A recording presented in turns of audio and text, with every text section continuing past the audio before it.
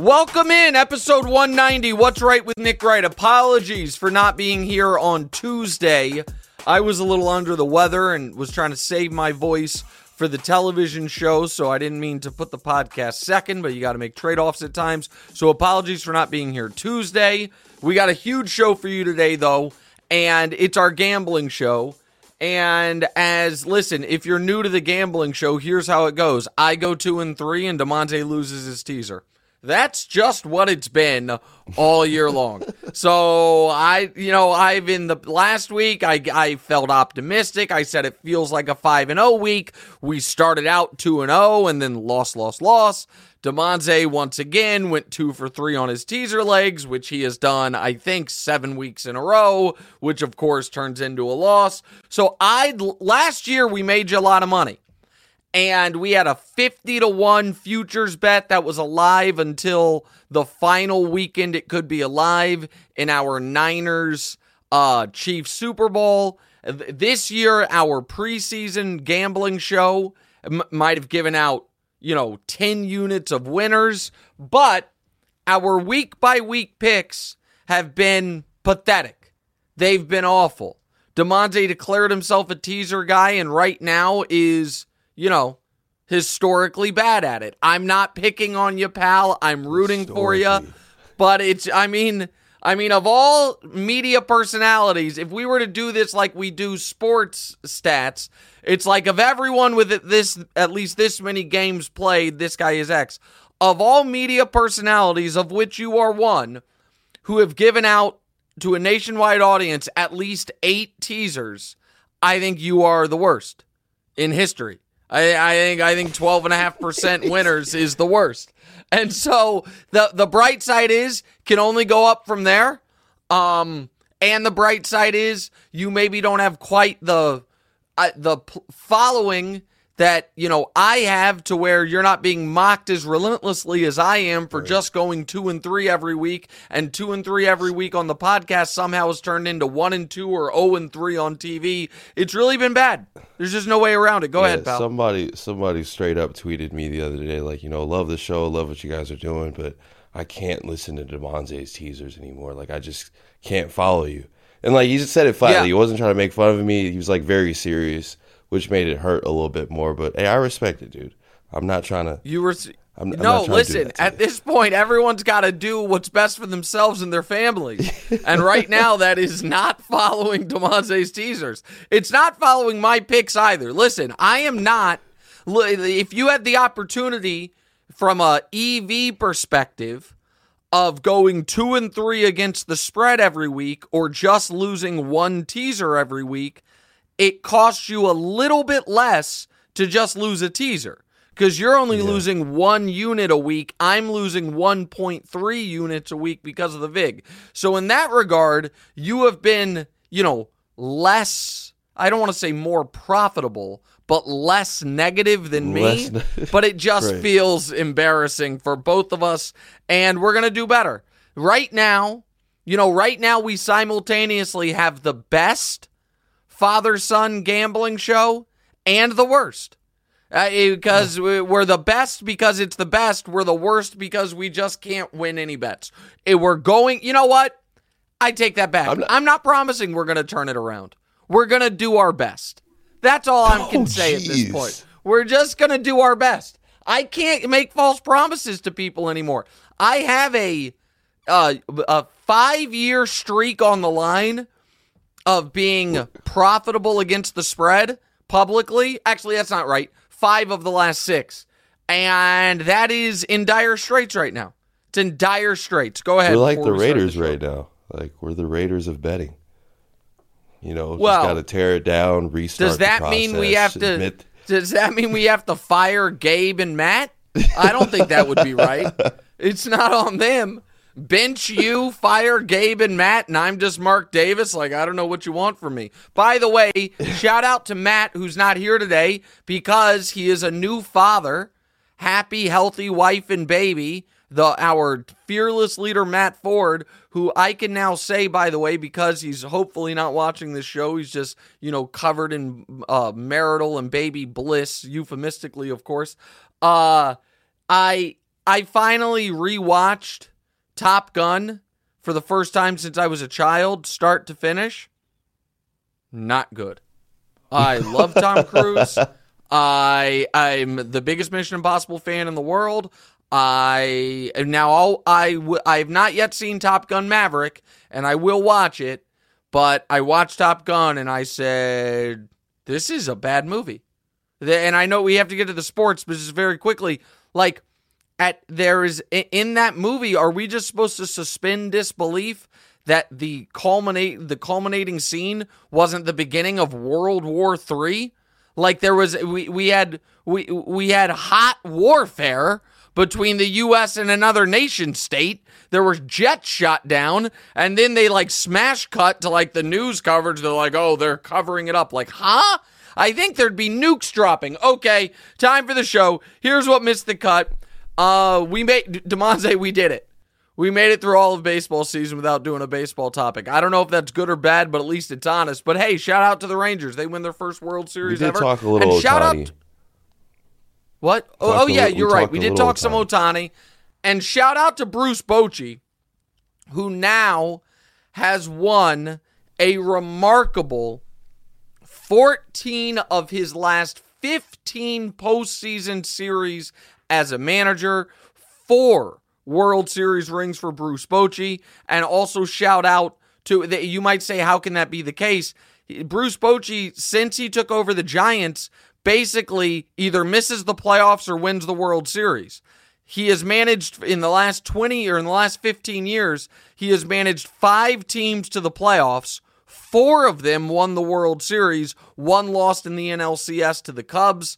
One of those World Series he won in 7 games over my beloved Kansas City Royals. Klay Thompson last night hit a game winner against my beloved Kings.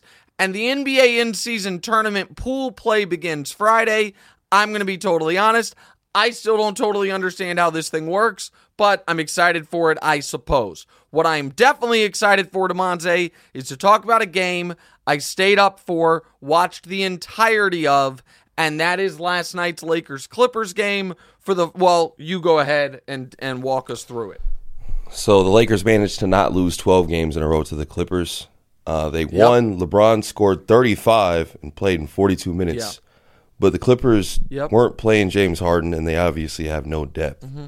Is this a problem moving forward that the Lakers, are barely hanging around with these types of teams? I guess. Well, listen, I don't know if the Lakers are right now a great team. In fact, I don't think they are. Austin Reeves needs to play better. Now, as far as depth goes, I understand the Clippers traded away a lot of their depth for Harden, and Harden didn't play. But the Lakers were without 4 of their top 9 rotation pieces. Jared Vanderbilt still hasn't played. Gabe Vincent didn't play. Taurean Prince, who's been a starter, didn't play. And Rui Hachimura didn't play. Which is why Cam Reddish was in the closing lineup. It's why Max Christie got real minutes. And they won the game despite being down 19 at one point. Despite not having beaten the Clippers since the beginning of the bubble. They won the game for one reason and one reason only. We've never seen an athlete like LeBron. And I'm not being hyperbolic. I'm not being over the top here. And I'm not even trying to have a GOAT conversation. And I tweeted this last night it says 10 o'clock. That's on the West Coast because our producers, that's where they are. But it was 1 a.m. out east. What LeBron is doing right now is without precedent in sports history. Impossible to still be this athletic, this productive, and this good at this stage. Just impossible. LeBron was on the court last night, DeMonte, with 3 other, no doubt, first ballot Hall of Famers in Kawhi, Russ, and Anthony Davis. One guy who will have a fringe, somewhat controversial Hall of Fame case in Paul George. Those guys, just for some context here, Kawhi Leonard came into the league. LeBron came into the league in 2003. Kawhi Leonard came into the league in 2011. Paul George came into the league in 2010. Russell Westbrook came into the league in 2008. Anthony Davis came in the league in 2012. LeBron was better than all of them. And this year has been better than all of them. LeBron is less than 400 minutes shy of having played the most minutes of any player in the history of basketball, playoffs and regular season combined. And yet, he still has the energy, athleticism to, in his 41st minute of play in overtime, galvanizing a 20-point comeback, he can catch that lob from Austin Reeves and have his head even with the rim. I really want folks to have the context for what he's doing at this point, which is, if you go through the games this year, and prior to yesterday, LeBron hadn't played great throughout the bulk of the season. Despite that, he's 25 points, 9 rebounds, 7 assists on 57% shooting. And in the clutch this year, he has been unbelievable. He's scored the winning baskets against Phoenix. He hit the go-ahead 3 against Orlando. And he made the biggest plays of the game against the Clippers on both ends. He blocked Russ. He had another block that was ridiculously called a goaltend. And it's not just that he turns 39 in less than 2 months. It's the minutes. It's that, you know what, I'm going to check this real quick. I think LeBron has, let me see if I can prove, I should have done this before the show, I apologize. I think LeBron has more minutes than Kawhi, career minutes, than Kawhi and Paul George combined. And so let me just see if Kawhi's even on it's this. Not hard to believe. No, well, yes, because Kawhi's not in the top 250 all time as far as minutes played. Let me see if Paul George is. Paul George might be. Paul George is at 190. Paul George is at 31,000. And wherever Kawhi is, it's not in the top 250, so it's under 28,000. So Kawhi and Paul George combined are well shy of 60,000. LeBron is about to be at 66,000. And still, at the end of these games, has more left in the tank. They said he's going to be on a minutes restriction. It's the third game in 4 nights. He's on no type of minutes restriction. He has gone Sunday night 39 minutes in overtime, Monday night 33 minutes, Wednesday night 42 minutes. And right now, and this is not just LeBron, right now, while you have Devin Booker can't get on the court, Kyrie's already missed a couple games, Bradley Beal can't get on the court, the 3 icons of this generation of basketball, really of last generation of basketball, LeBron James, Steph Curry, Kevin Durant, are showing up to work every night, balling out, carrying otherwise, at this moment, somewhat underachieving supporting casts. And KD's had some rough moments at the end of these games, but part of that's because he's out there without Beal, without Booker. And KD's old ass, with, post Achilles surgery and foot surgery and all of this, is like, I'm ready to come to work. Steph Curry, I'm ready to come to work. And LeBron James, ready every damn night to come to work and deliver. And now listen, the new generation, Jokic and Giannis, also been ready to come to work and been, the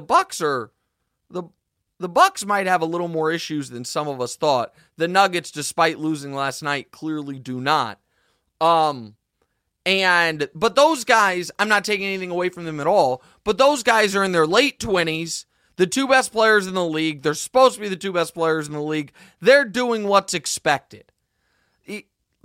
I almost think because LeBron is doing this, folks are underselling how crazy it is that Durant and Steph are doing what they're doing. Think of Kobe Bryant. What you just said about Jokic is very heartwarming, by the way. Sorry. You've come so far. It's the second best player in the NBA. Gave him his props. Well, I didn't even call him second best. I said he's one of the 2 best. I do think he's the second best, but I don't argue with people anymore if they say he's the best. I mean, the guy's done everything you could ask a guy to do. But just some context for people. Kobe Bryant, one of the greatest players ever by any definition. I want to get make sure I have his birthday right. So he was born in in August of 78. In August. Okay. Kobe Bryant's last great season, he was 34 years old. That was the year he snapped his Achilles. He played after turning 34. Kobe played a total of 107 games, 0 playoff games, and after turning 35, I should say, after his 34-year-old season, and was by any definition, was not good. Averaged less than 20 points per game on well under 40% shooting. And nobody was like, oh, what happened to Kobe? They're like, oh, well, I mean, what do you want from him? He's 35, he's 30, he's coming off an injury. Steph is 35 years old. Is Kevin Durant 35? I think he is. Kevin Durant is, 35 years old, just turned 35. He also came off an Achilles. LeBron is about to be 39. Like, Kareem is the greatest ever prior to LeBron on longevity. On this guy was awesome late into his career. And I understand, and folks are not wrong when they mention with Kareem that he has the 4 years of college basketball, which, obviously there's a wear and tear factor there. I understand that. But Kareem's his last great season, like MVP caliber season, he won his last MVP at 32, his 32-year-old season. He won a finals MVP at 37. And Kareem, it was considered the gold standard for old guys still contributing. At 38, he was 23.6 rebounds a night. If LeBron this year put up 23 and 6, everyone would be like, man, Father Time got him. Like that, Father Time finally caught up to him. You can't help yourself. What? What do you mean? You can't help yourself. This is definitely a Bron is the GOAT debate. This wasn't supposed to be he's the GOAT. No, listen, some people, I'm almost post that. Like, if some people want to just idolize Michael Jordan in a way that they're and the 6 for 6, I get it. The thing is, if people aren't moving, it is what is frustrating to me on that note is it feels like a lot of people's opinions on that argument have not moved in the last 5 years, despite LeBron adding more and more to the resume, including another championship, another conference finals appearance, 5 more All-NBA teams over the last 5 years. So they're not going to move. That's fine. But that debate shouldn't distract us from appreciating the fact that this old-ass dude last night was on the court with Anthony Davis, Kawhi Leonard, Russell Westbrook, and Paul George. And he had the most in the tank at the end. He was the best player. He was the one people were showing up to see. It's just remarkable. Yeah, I mean, he's a unit, and he takes care of his body. He's huge. Well, he's just like, his health is a big concern of his. Yes, the takes care of his body part. And this is where, like, it is a little frustrating when you see a great player in Devin Booker, like, you were able to play the first game of the year, and now you're just out. You're just out. Just not available. Kyrie, you played a few games, now you're just out. Like, there is a level of, and I've made this point before, and then we'll get to football for the rest of the show. And by the way, shout out to DeMonte Celtics. They did hang 1 150 last night. 155, I think, or 150. Yeah, 155. They look really good. There is, and I've made this point before, I just want to make it again. People talk about, LeBron doesn't have the skill or the bag of certain other guys. And my argument, first of all, I think that's a little overstated. But second of all, let's just say it's true. Like, he doesn't have the handle of certain guys. There's no doubt about it. He doesn't have the pure shot of other guys. No doubt about it. All that's true. Despite that, of course, he's scored more points than anyone ever and is going to play all the, doesn't matter. Set that aside. Here is I think the obvious point there. There are only so many hours in the day.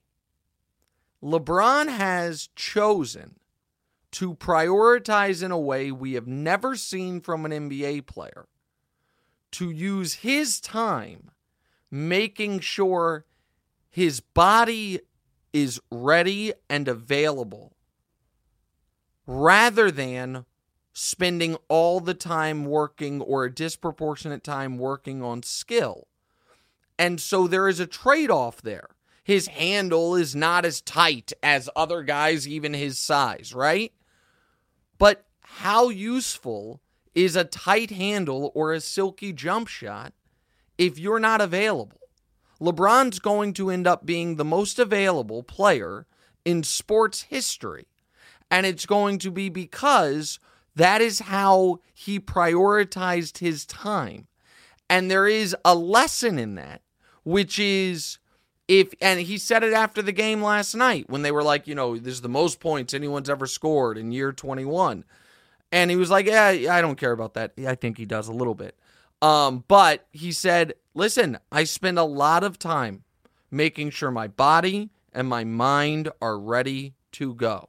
And because of that, he has this extended subprime, because he's not peak LeBron, but he is this lesser version of peak LeBron that is still at damn near 40, unequivocally one of the 8 best players in the league, and we've never seen anything like it. All right, to football. Go ahead.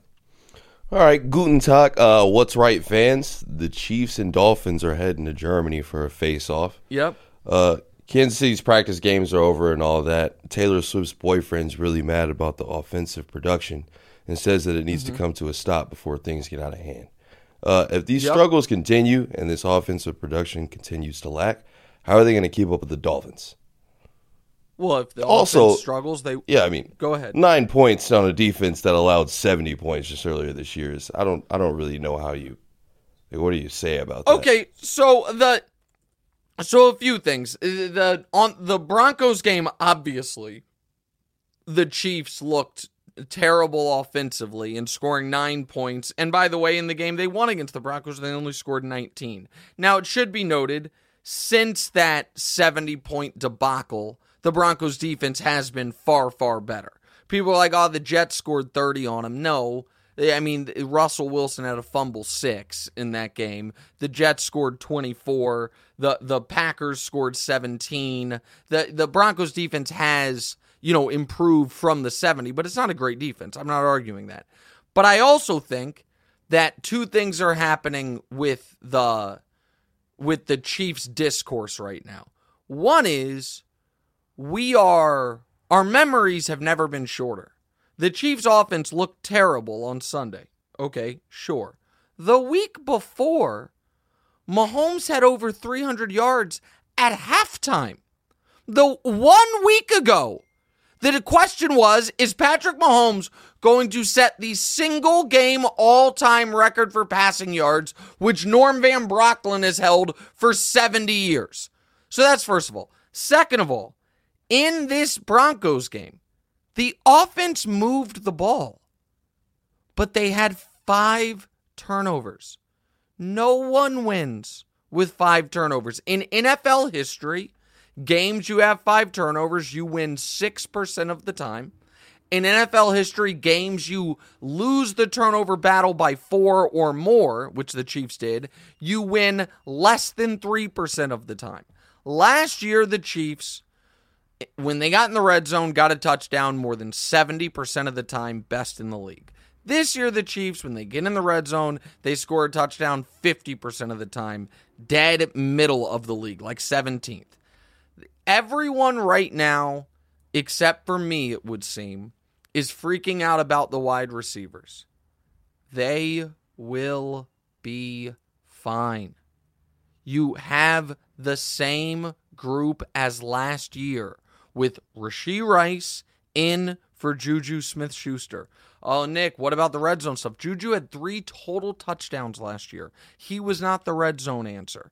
So a couple things are going on with the Chiefs. One is Mahomes needs to play better. I know no one wants to say it, but the reason the Chiefs believe they can get by with this group of skill position guys is because they believe they have the head and shoulders best player in the world.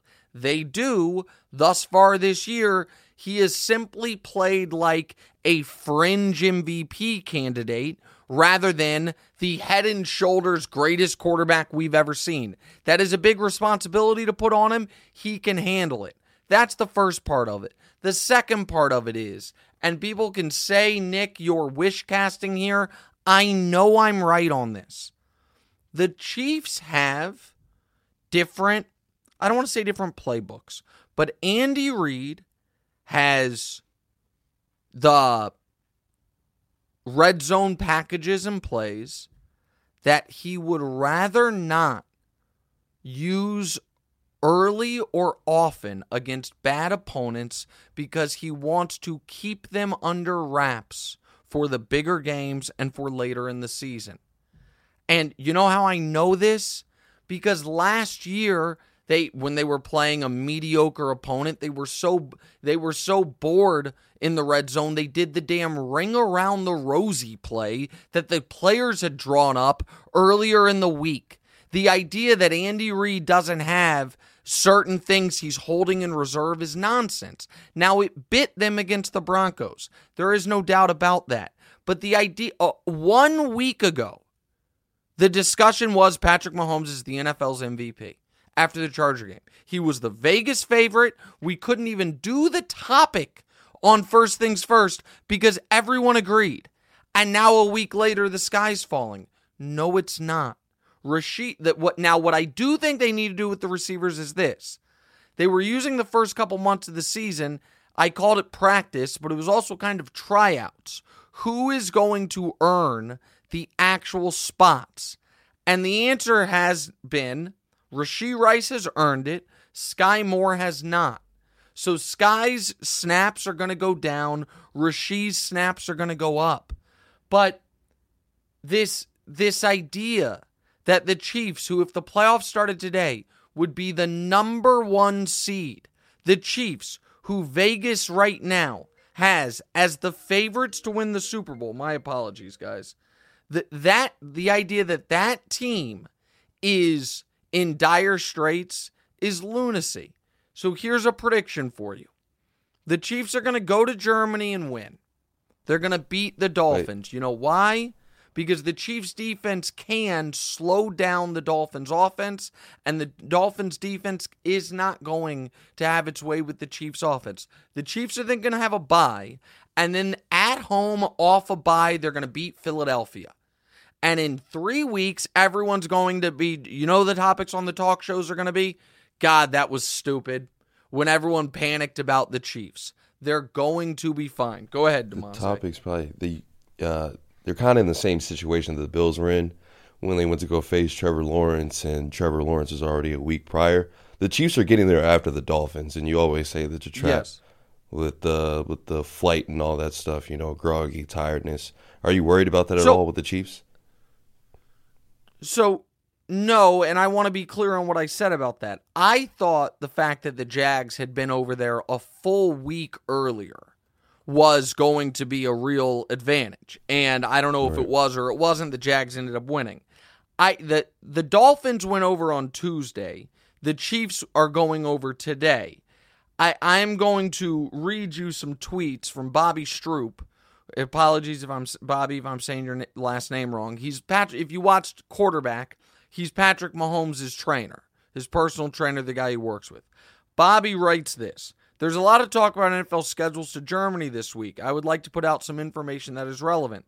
There are many ways to do this, and experienced coaches with Olympic/frequent foreign competitions that have trialed options. And then he includes in there a research paper on this. He goes on to write, general consensus from research is 7 days is the best, usually not an option for the NFL. 3 and 5 days before present problems for reasons cited in research. Arrival 2 days before works great if players stay on U.S. time with their schedules. This is just the information. This is a big part of the overseas game outcomes, and it does matter how this is managed. This is not an opinion on how any team has managed it, years past, present, or future, just my own research on the topic and reaching out to Olympic-level coaches. So I say all that to say this. There is not a perfect way to go about this. The Chiefs could have gone on Tuesday like Miami did. The Chiefs are choosing to go on Thursday. According to what Bobby wrote, American 3 time. and 5 days present problems. Well, Miami went 5 days ahead. The Chiefs went 3 days ahead. I don't think there is going to be a significant difference in this game on the jet lag factor for Miami or Kansas City. It's if one of the teams had been over there on a Friday, by the way. But say it again. Fairness is what we're about. You slandered Buffalo for going on a Friday. No. Here's the thing. No, I didn't. Brew did. I did not. I know that's in the script. I know but find the tape of me slandering Buffalo for going on a Friday. What I did do was say beforehand that the Jags being over there for a full week, I thought was going to be an advantage. And the point that I am trying to make here is that I don't know what the correct perfect travel plan is. I do know that this is not done haphazardly. Miami clearly thinks that having to do their week of practices and having to spend more time out of their homes is worth in Germany is worth the trade-off of getting there, way early so their bodies are fully adjusted. The Chiefs clearly believe they would rather have more time on a regular week schedule and it's worth the trade-off of having less time to have their bodies be adjusted. I don't think that will be the story of this game. I also think because it's a story at all, it's a bit of a shame that a game this big is happening at 9:30 in the morning Eastern, 6:30 West Coast time with this added variable. All right, next. All right, speaking of elite quarterback matchups, the Bills play Cincinnati Sunday night. We always know you'll choose Mahomes over the field, so I'm going to give you 3 remaining elite quarterbacks, and you tell me what you want out of the 3 for all weeks, just this week, or no weeks between Tua. Okay, do you? Go ahead. Tua, Joe Burrow, and Josh Allen. So for all weeks, it's Joe Burrow, with no question whatsoever. For just this week, I'm going to go Josh Allen because I think that Allen can have. Listen, Josh Allen has not played well in his last couple games against Cincinnati, and this is a massive game for them. So I think Josh Allen can have some success. And this is really unfair. I mean, the only one left, I guess, is Tua with no weeks. But my feeling on Tua is very simple. Compared to those other 2 guys, I know Joe Burrow can work anywhere and in any system. I know Josh Allen is going to be Josh Allen anywhere and in any system. The good, the bad, the highs, the lows. I don't know that about Tua. And I know there is a level of folks that will say that is unfair. I think it is incredibly fair, and I think it's very consistent. Tua, to me, is a good quarterback who is not as good as his numbers this year suggest. And if the Miami Dolphins... Well, I'm not saying Tyreek Hill's carrying him, but I do think Tyreek Hill is clearly the most important player on that team. And people can say, well, if Tua goes out, they fall apart like last year. That part's true because there aren't enough solid quarterbacks in this league. What I would say is, give me a guy that this is going to be hard, but who is the definition of like the median league average quarterback? Like, if you replace... That might be, Kirk actually had been playing so well that he might be a little better than that. I mean, it's a shame he popped his Achilles. So I don't, right now what's tough is there really isn't a league average quarterback. There's like 12 good ones and then a bunch of either mediocre or bad ones. I feel like it used to be Jimmy G, but he sucks. This is we don't even have to talk about the Jimmy G thing. I've taken my victory laps on that. I told everybody he was a product of Kyle Shanahan's system entirely, and now he leaves Kyle Shanahan's system. All he has Devontae Adams, Josh Jacobs, and he's benched and he leads the league in picks. So let me put it like, let's say C.J. Stroud. Let's use C.J. Stroud as like right now league average. If you replace Tua with C.J. Stroud, how different would the offense look versus who is a league average number one receiver? Not a league average receiver, league average number one, Terry McLaurin. Let's say that. He's probably like the 16th best number one receiver. If you replace Tyreek with Terry McLaurin, I think the offense drops way more than if you replace Tua with C.J. Stroud, if that makes sense. Now, if you replace Tua with his backup, that is a different story because now you're replacing. So Tua is the guy they could least afford to have injured. Tyreek is the guy they could least easily replace. Right. If that makes, like, if Tyreek left and you had to go get another number one, nobody could do for them what he's doing for them. All right, next.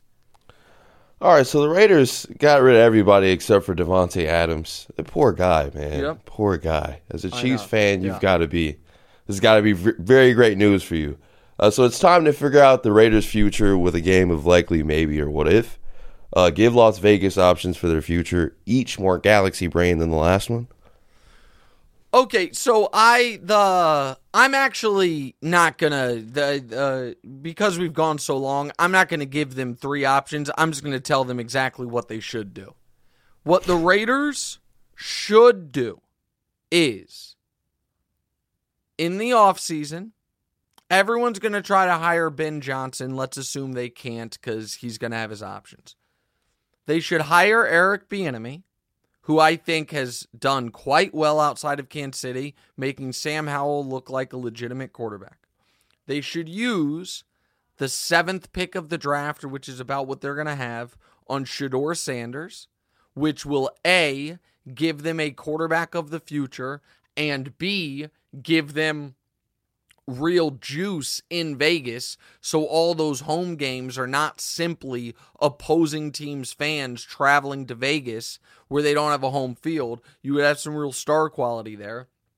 And then C, they should trade away Devontae Adams, maybe trade away, and this one would hurt a lot, Max Crosby. You would get 2 first-round picks for Max Crosby because he's young, awesome, and on a great contract. You would get 1 first-round pick for Devontae Adams, and you would start over.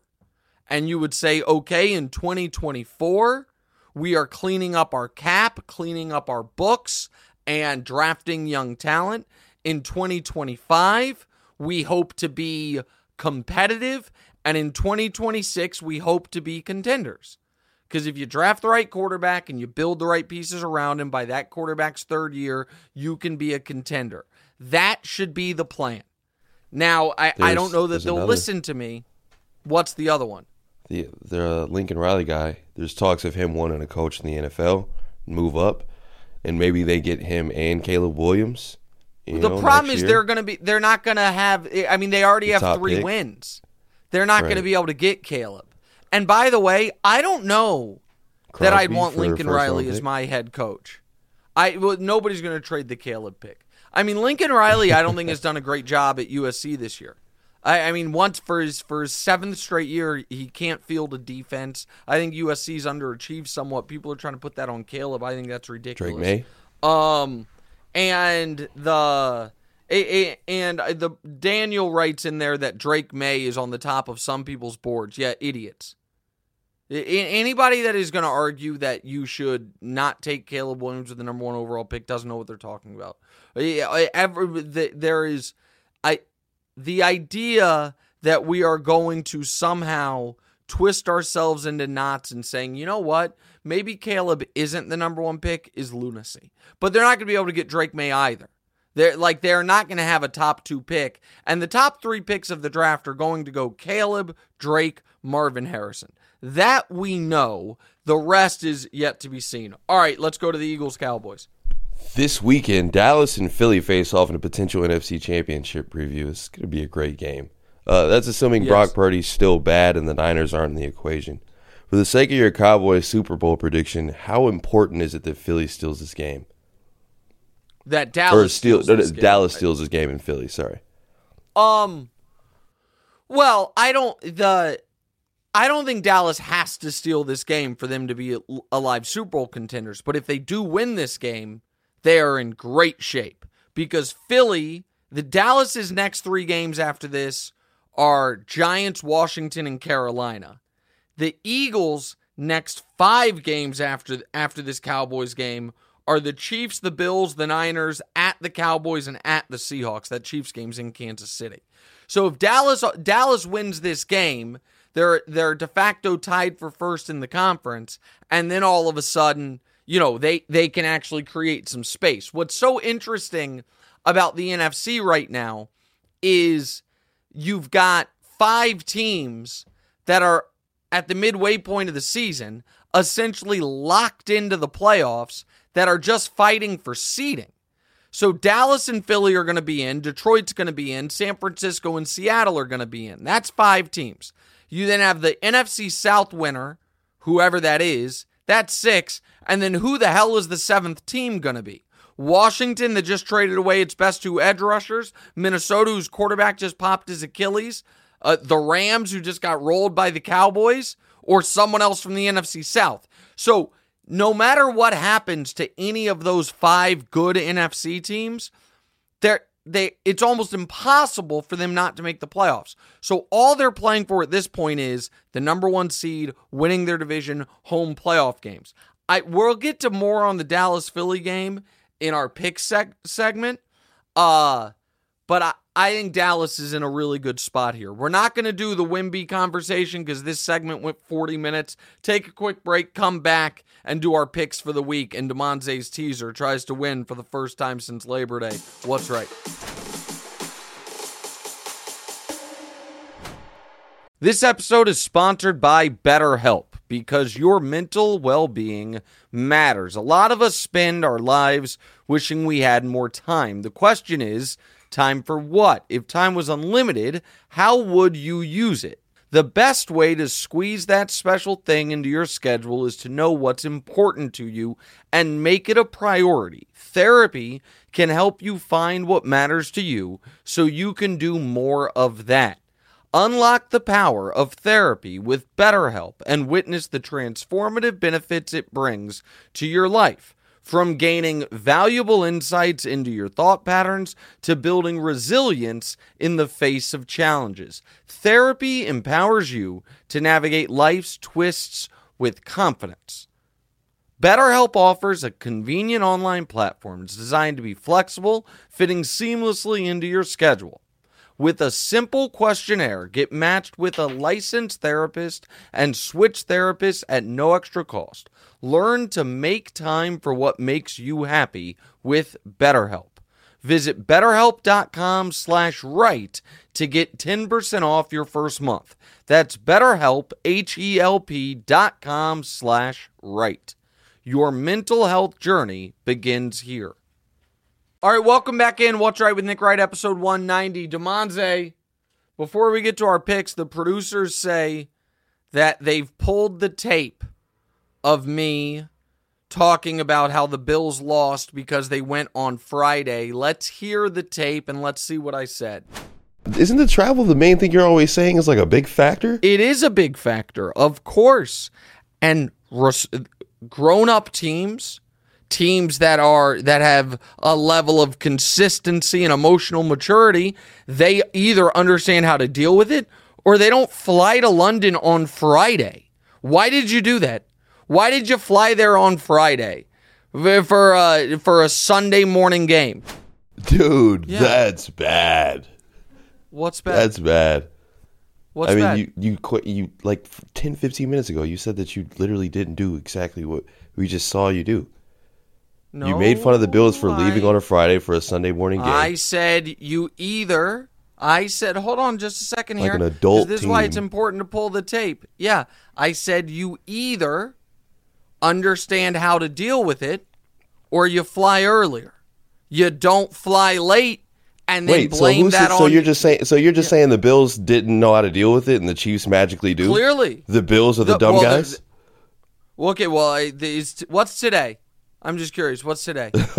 Is today It's Thursday or Friday? Oh, okay. When's the game? No. When's the game? Tell me. So the way to deal with it is to leave a day before the Bills do. That's the way you. Well, do. I don't know. I don't know. I mean, the Chiefs are getting there today, which is Thursday. Okay. The Bills got there Friday, and I don't see what the real issue here is. Like, I did not say they lost because they went on Friday. I said either you know how to deal with it, or if you don't know how to deal with it, you leave earlier. I think the Chiefs know how to deal with it, and they're leaving earlier. Friday did seem like maybe a touch close, but just know how to deal with it. You're shaking your head. I stand by everything I said then and everything I said now. I think it is 100% consistent. Let's go on to the picks. Last week started out great, then did not end great. Last week's picks, we can show you the recap. We won on Thursday night, thanks to Baker Mayfield's heroics. We won on Sunday morning, thanks to Trevor Lawrence being awesome. Atlanta -2.5. I thought that Malik Willis and Will Levis were going to split snaps. Instead, Malik Willis barely played, and Will Levis was awesome. I thought Indy could hang with New Orleans. New Orleans hung almost 40 on him. And I said 9 points was just too much for the Chargers to be laying to anybody, and the Chargers blew out the Bears pretty thoroughly throughout. So it started out great, ended terribly. We are, still...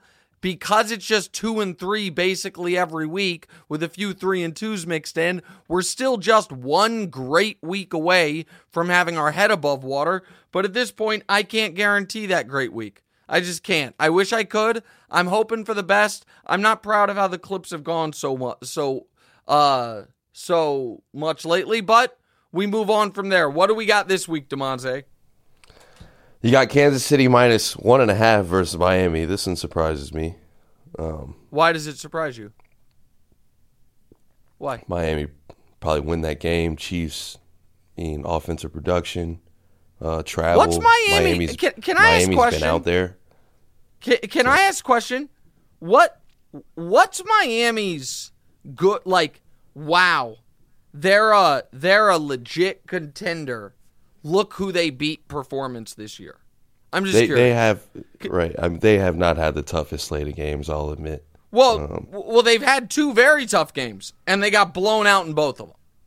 They week 1, they played the Chargers, and that's a good win, but that's a win they also needed a fourth quarter comeback to execute, and they win by 2. Week 2, they play the Patriots, and they win by 7. The Patriots butcher the end of the game when they have a chance to tie it. Week 3, they embarrass and annihilate the Dolphins, hang 70 on them. Week 4, they play Buffalo and get annihilated. Week 5, they beat up on the woebegone Giants. Week 6, they beat up on the just as woebegone Carolina Panthers. Week 7, they play a big boy team, the Eagles. They get annihilated. And last week, they beat the Patriots again, 31-17. The Dolphins with Jalen Ramsey, I am more interested in because he came back last week. Immediate looked impact. Like immediate impact. I think the Dolphins are good. I think despite everyone saying the sky is falling, I think the Chiefs are great. I think the Chiefs defense will be able to handle as much as anyone can handle Tyreek Hill. They're familiar with him. They have the best pair of corners in the NFL in McDuffie and Snead. And the Chiefs are pissed off. Mahomes is clearly upset with what happened last week. For all of those reasons, and I'm laying less than a field goal. And one other note that I think is relevant, in the Mahomes era, the Chiefs have lost back-to-back games sparingly few times. So if we go through it, the Chiefs have, last year they lost back-to-back games 0 times. In 2021, they lost back-to-back games 1 time. One was a 1-point loss to Baltimore, and then a final possession loss to the Chargers in weeks 2 and 3. 2020, they never lost back-to-back games. 2019, they lost back-to-back games to Indy and Houston, and that was it. And 2018, did they ever lose back-to-back in 2018? Oh, at the very end of the season. So in Mahomes' 6-year career as a starter, they've lost back-to-back games 3 times ever. All of them involved at least one of those games, either the loss coming on the final play or in overtime or by 1 point. They're not losing this week. So I like the Chiefs. If it were 3.5, I'd feel differently. At 1.5, I like Kansas City. I don't typically put the Chiefs in Nick's picks because they're not a great covering team, but they are also not typically favored by less than a field goal. And by the way, but the producers put in there, Tua's won 11 consecutive games straight up versus Super Bowl winning head coaches. Fun fact, here's the other fact, Tua's only loss against a Super Bowl winning head coach came against Andy Reid and the Kansas City Chiefs. Next. All right, Tampa Bay +3 at Houston. I love that one. You do love that one? Yeah. Okay. So Houston is a good story. Houston also, last week, you saw it a bit, doesn't have a ton of talent on the roster. Losing to Carolina is a bad loss. Tampa is coming off a bye. Tampa is in a spot where they absolutely, I shouldn't say coming off a bye, pardon me. Tampa had the mini bye because they played on Thursday, so they're not coming off a bye, but they have the extra rest, I should say.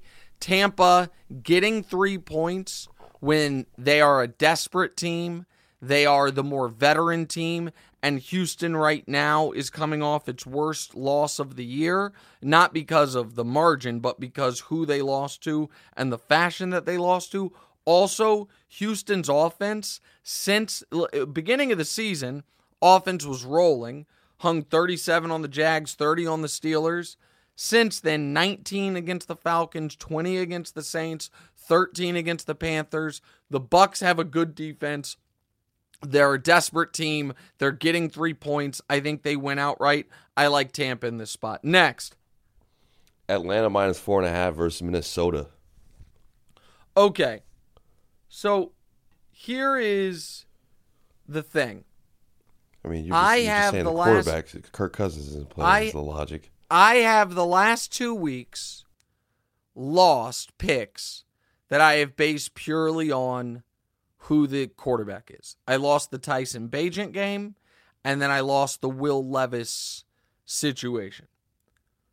So why am I laying 4.5 with Atlanta? Don't do this. And it is... why are you shaking your head, Demonte? I don't think you should do this.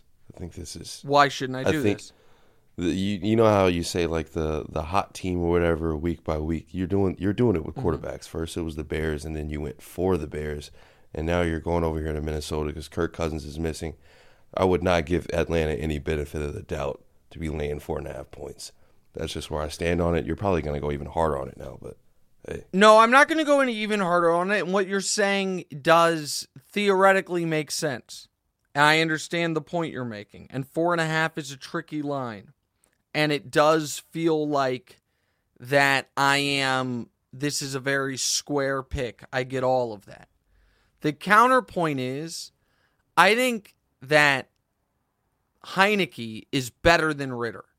And so Atlanta, going to their backup quarterback, I think they actually get an upgrade. Minnesota told us a lot about their confidence level in Jaron Hall by the fact that they traded for Josh Dobbs. So Minnesota has seen Jaron Hall, and they know they have Mullins coming back at some point, and they're still like, we've got to get another quarterback in here, and we've got to get someone who can start for us at some point.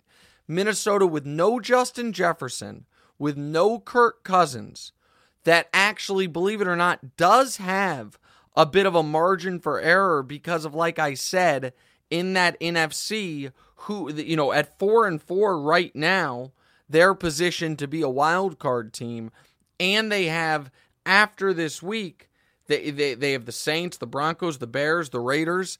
They have a bit of a runway.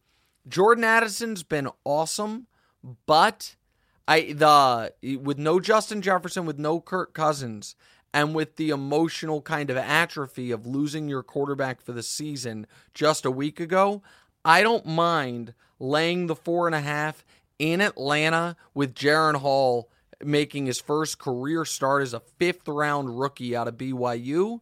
And so I like Atlanta minus the 4.5. I understand that there are a lot of trends against this. They opened as an underdog. They're now they're the favorites.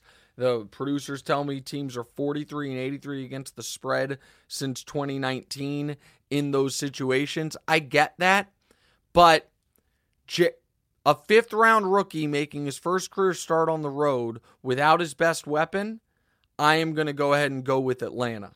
And then, DeMonze, read what the producers are writing about the question. Why aren't you going to bet against the Cardinals as well, since they're starting Clayton Tune? Well, for 2 reasons. One is, I don't know who's starting quarterback opposite him, because the Browns, right now, we don't know if it's P.J. Walker or if it's going to be Deshaun Watson. I don't even know what's the better option there for them, and that would be laying 8 points. So that would be, I would be relying on a team whose offense struggles mightily to cover by more than a touchdown. That is a different situation than a team that I feel just upgraded at quarterback, going from Ritter to Heineke, laying 4.5. Next. Dallas +3 at Philadelphia. You don't like this one? I think Dallas is going to get destroyed. Okay, so here's Dak has lost once to the Eagles since 2017. Dak is the 5th best quarterback in NFL history against his own division.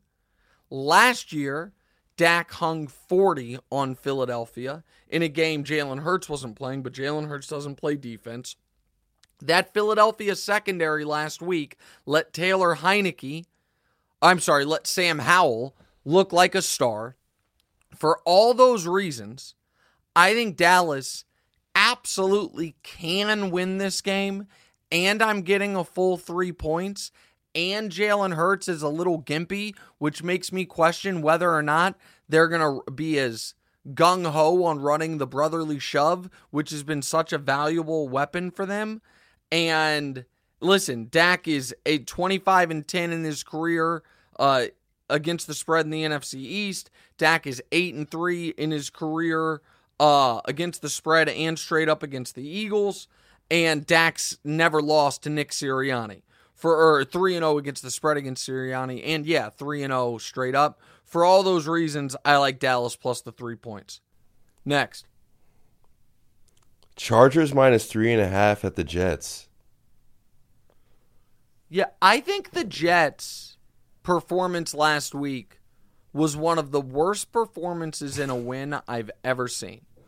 I understand they got the win against the Giants. That was a truly pathetic performance on all fronts. And if I know anything about the Chargers, what the Chargers will do is beat the Jets and look impressive, only to have everyone be like, oh, did we write off the Chargers too soon? only to then have the Lions absolutely annihilate them next week in Los Angeles. And so the Chargers laying less than a field goal on, and by the way, Zach Wilson has pretty quickly gone right back to being Zach Wilson.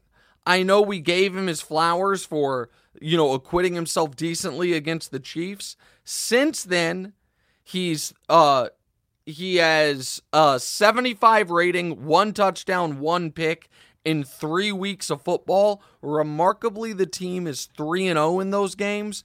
I do not think that is sustainable. I will admit, I don't love laying the extra half point here, and it's the Chargers going cross-country. I understand all of that, but Zach Wilson on national TV, I think this is going to be one of those games that the Chargers pass rush gets home and gets to him. That Jets offensive line has not been good. The Jets are 1-14 straight up in home night games since 2018. And you give Robert Saleh extra rest. It's not good. He's 0-4-1 against the spread in that spot. And Herbert's actually pretty damn good at night. 9-6 against the spread. For all those reasons, I like the Chargers in this spot. You seem quizzical. You seem questioning me there. No, Chargers minus 3.5 versus the Jets. I definitely trust. But how do you feel about Zach Wilson having his best game against your defense? How do you feel? Is that But listen, it was good for him. Weird? If you want to question the Chiefs' defense, number 2 defense in the league, allowing 15 points per game, you go ahead and have fun with that. Folks want me to be worried about the Chiefs. It's like there is, whether it's on this show or the TV show, there is like people act like my faith in the Chiefs is like a Cowboys fan faith in their team or something, like it's out of nowhere. They have been the best team in the league for a half decade now. They're the defending Super Bowl champs. They're the current 1 seed, and they have the best defense they've had for this team in 25 years. I think the confidence is well-founded. All right, recap of the picks. 5 picks for the week. Kansas City laying 1.5, Tampa +3, Atlanta laying 4.5, Dallas +3, and the Chargers laying 3.5. All right, DeMonze, last week the teaser once again goes awry. Miami was a good leg. Minnesota was a good leg. And then the Rams just get their teeth kicked in. They're down 33-3 at halftime.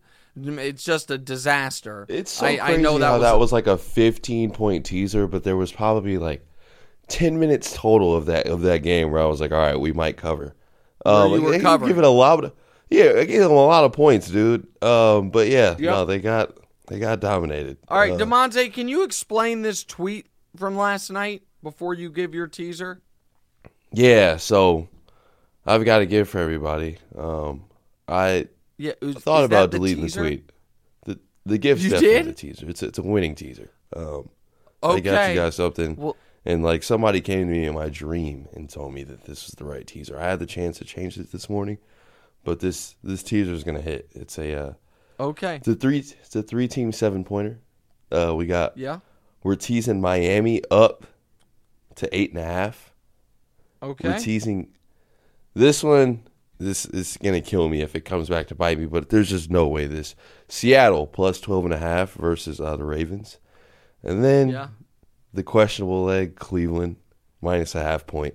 They're playing the Cardinals. I don't think that's a questionable leg. I like Cleveland. I like Cleveland straight up to win against Clayton Tune. That defense against Clayton Tune in Arizona, I like that leg. DeMonze, I'm not trying to talk you out of anything.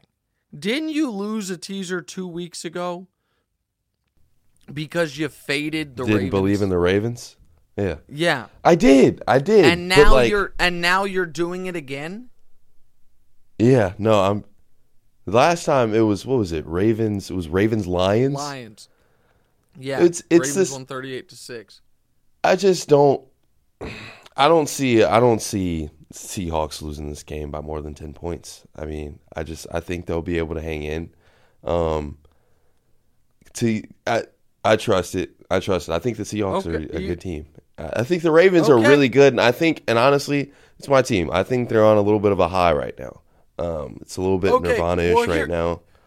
Here's a bright side. Here's a bright side for you. Well, the hot team corollary maybe applies to the Ravens now. Here's a bright side for you. When the Chiefs blow out the Dolphins, and this teaser's dead before you wake up on Sunday morning on the West Coast, you'll have enough time to put in a fresh one. At least it won't be like the Dallas game where it's the last leg of your teaser and you're like, damn it, I don't even have time. You'll be able to put in a fresh one when the Chiefs beat the Dolphins 31-17. All right, what's the offer this week? Oh, and I give this teaser a C. I give it a C. He's going against his team. He's going against my team. I give it a C. All right, what's the offer? All right, for today's offer, we're going to head over to Germany and fade a former Chief. We're calling this one Tyreek plays his bratwurst. I want a bratwurst right now. Tyreek Hill, under 91 and a half yards, plus under 6.5 receptions at plus 144. I'm going to decline the offer because there's just not enough value there. The idea, and I understand those two things seem correlated. Like, oh, if he goes under one, he'll go under the other. But I don't know that that's true. I think you could hold Tyreek to 4 catches and he could have 110 yards if he breaks one. I also think there's a scenario where the Chiefs, because they're a great tackling team, rally and tackle and cloud coverage Tyreek, and he could have 8 catches and not hit 90 yards. So I'm going to decline this offer. We will take a very quick break, come back, answer a few questions before we go because this show's gone too long. Quick break, right back. What's right?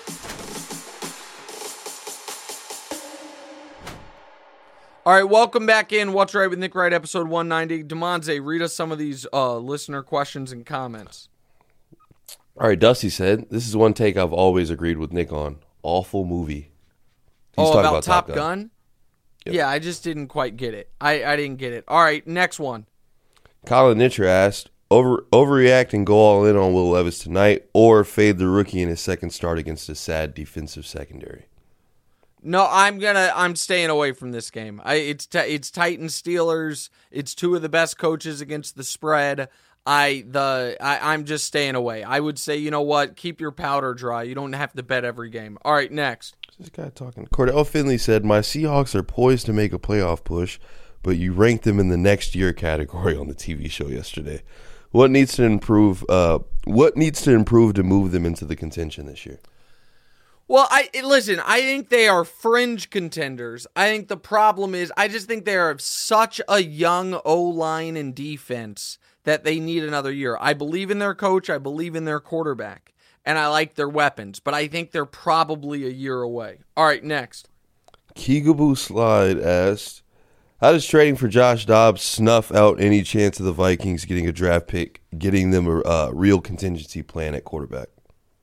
Well, listen, I think that the Vikings are going to try to find a way to sneak into the playoffs. And the fact of the matter is you have 4 wins. You already weren't going to get one of the top 3 quarterbacks in this year's draft. So you're not like a tank-eligible team, and you want to kind of keep some positive momentum going that you've built up over the next year. All right, next. This one I think we might have answered. Austin R. said, with the hot team losing every week, sorry, Chiefs, what is this week's hot team that is destined to lose by this new trend this week? Well, the hot team, the team with the longest winning streak is the Jags, but they're on a bye, so they maybe have avoided it. Baltimore would be a prime candidate, but the other one would be Philly, which is atop every team's power rankings right now, is the only one-loss team left, and they're playing, they've got a brutal game against Dallas. The shocking loss would be Baltimore, if Baltimore found a way to lose. I guess that wouldn't be shocking, because they're playing a good team in Seattle, but that would be probably more surprising than Philadelphia, but I think Philadelphia is the answer to that question. All right, Demonte, great job today. I got to go. We're running late. See you guys on TV at 3 o'clock. See you on Tuesday on the show. What's right?